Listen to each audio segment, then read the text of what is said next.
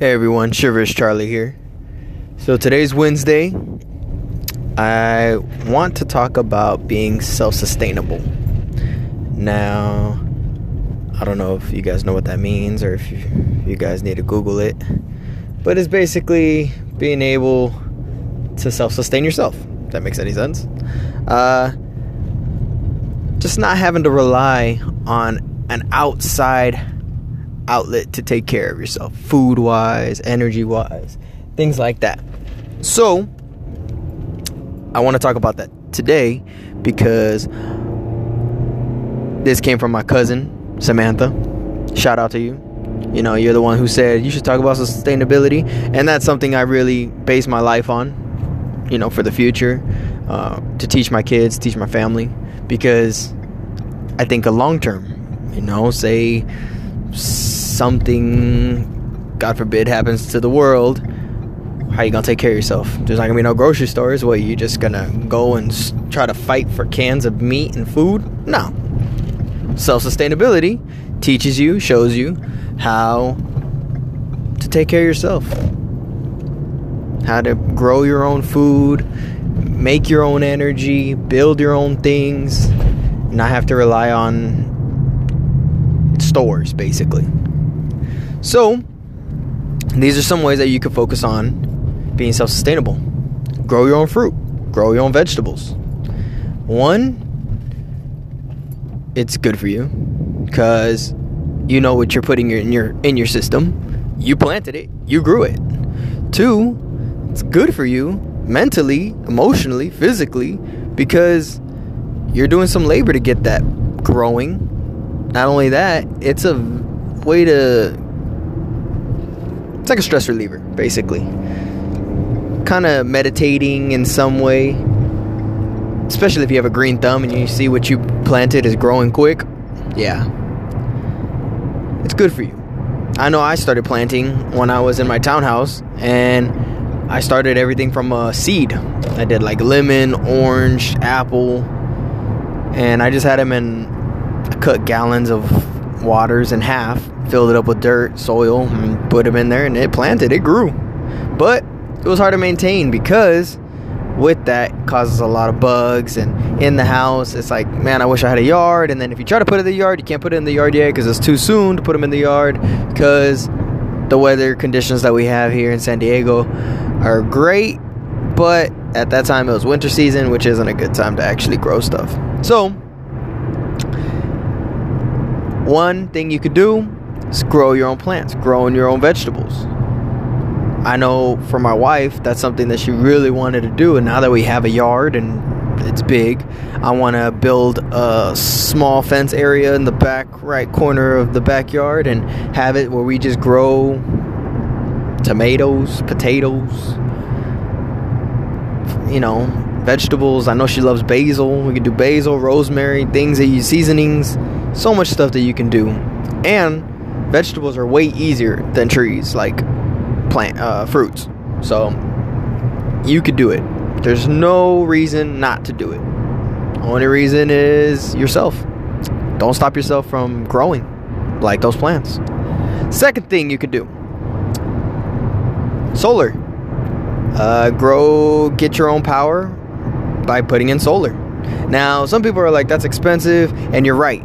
You have to be careful because some people, I have a friend, he's an electrician, he's family, and he was saying you got to be careful because some of them, they'll try to screw you over. You know, you apply to get some solar panels on top of your roof, and then next thing you know, they go out of business in like 3 years, and then you're left with solar panels that need, you know, warranty, and you can't get warranty for them, so you got to go outside, and you're end up paying more just to maintain your solar panels.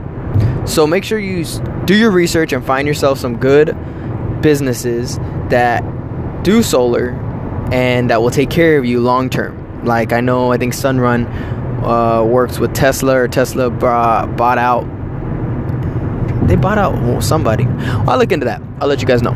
But yes, solar. And not only solar, you can get power from like river water, from wind. So if you have wind and you got those pillars, you can honestly be building on power. So look into that, guys. What's another thing you do? Oh, raise sheep, pigs, chicken, turkeys, things like that. Now that's a little crazy, because then you're kind of killing the animal to eat them. As for me, I wouldn't want to do that. I would just, like for chickens, have their eggs, or cows, milk, things like that. But you are your own person, and if that's something that you really look upon, go for it. That's on you guys. But it's easy to raise some chickens. You just got to make yourself a little cage, like, maybe a 4x4 for them to be in, and they can range around, walk around, and then they'll make a little house so that they can lay their eggs, and then you have naturally grown eggs in your backyard. So think about that, guys. One thing that I really wanted to get into, and I told my wife I wanted to do this. I don't know if we're going to do it in our backyard, or maybe in the future if I buy land like in Mexico or something, do it. It's called aquaponics. Now what aquaponics does is basically you have a pond. You make yourself a pond or a little, area where you have fish. And for me it would be tilapia. So you have fish, and what the fish do is they poop, obviously. So you have a hose that filters that poop and water, sucks it up, and you have it leading to where you have your vegetables.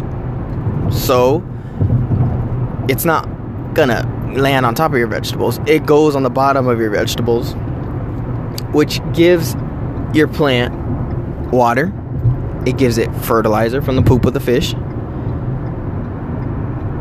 and your plants keep growing, because vegetables can grow on water. You don't need dirt. You can do water, you can do dirt, you can do many different ways in order to grow your vegetables. Well, this is what aquaponics does. Sucks up the poop water, gives it to the plants for the bottom. It's fertilizer, helps it grow. And then what you do is you just have to keep feeding your tilapia. And tilapia make more babies, and fish keep coming, and you have endless abundance of food. And it's just a whole cycle. It just keeps doing that. Now the way you feed your fish, you can either do it manually, or you could do it for where, like, whatever the roots of the trees of, like, no, actually not the roots. Yeah, the roots of the vegetables feed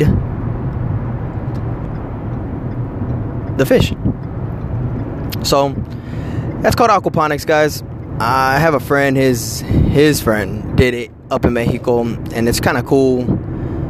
The only maintenance that you really have to do is feed the fish, which is pretty much nothing. If you have a dog or a cat, you feed them regardless. But that's something that I want to look into and do, because like I said, later on in life, you don't know what's going to happen. And if something does happen, God forbid, at least we have our own self-sustainability. So that is it.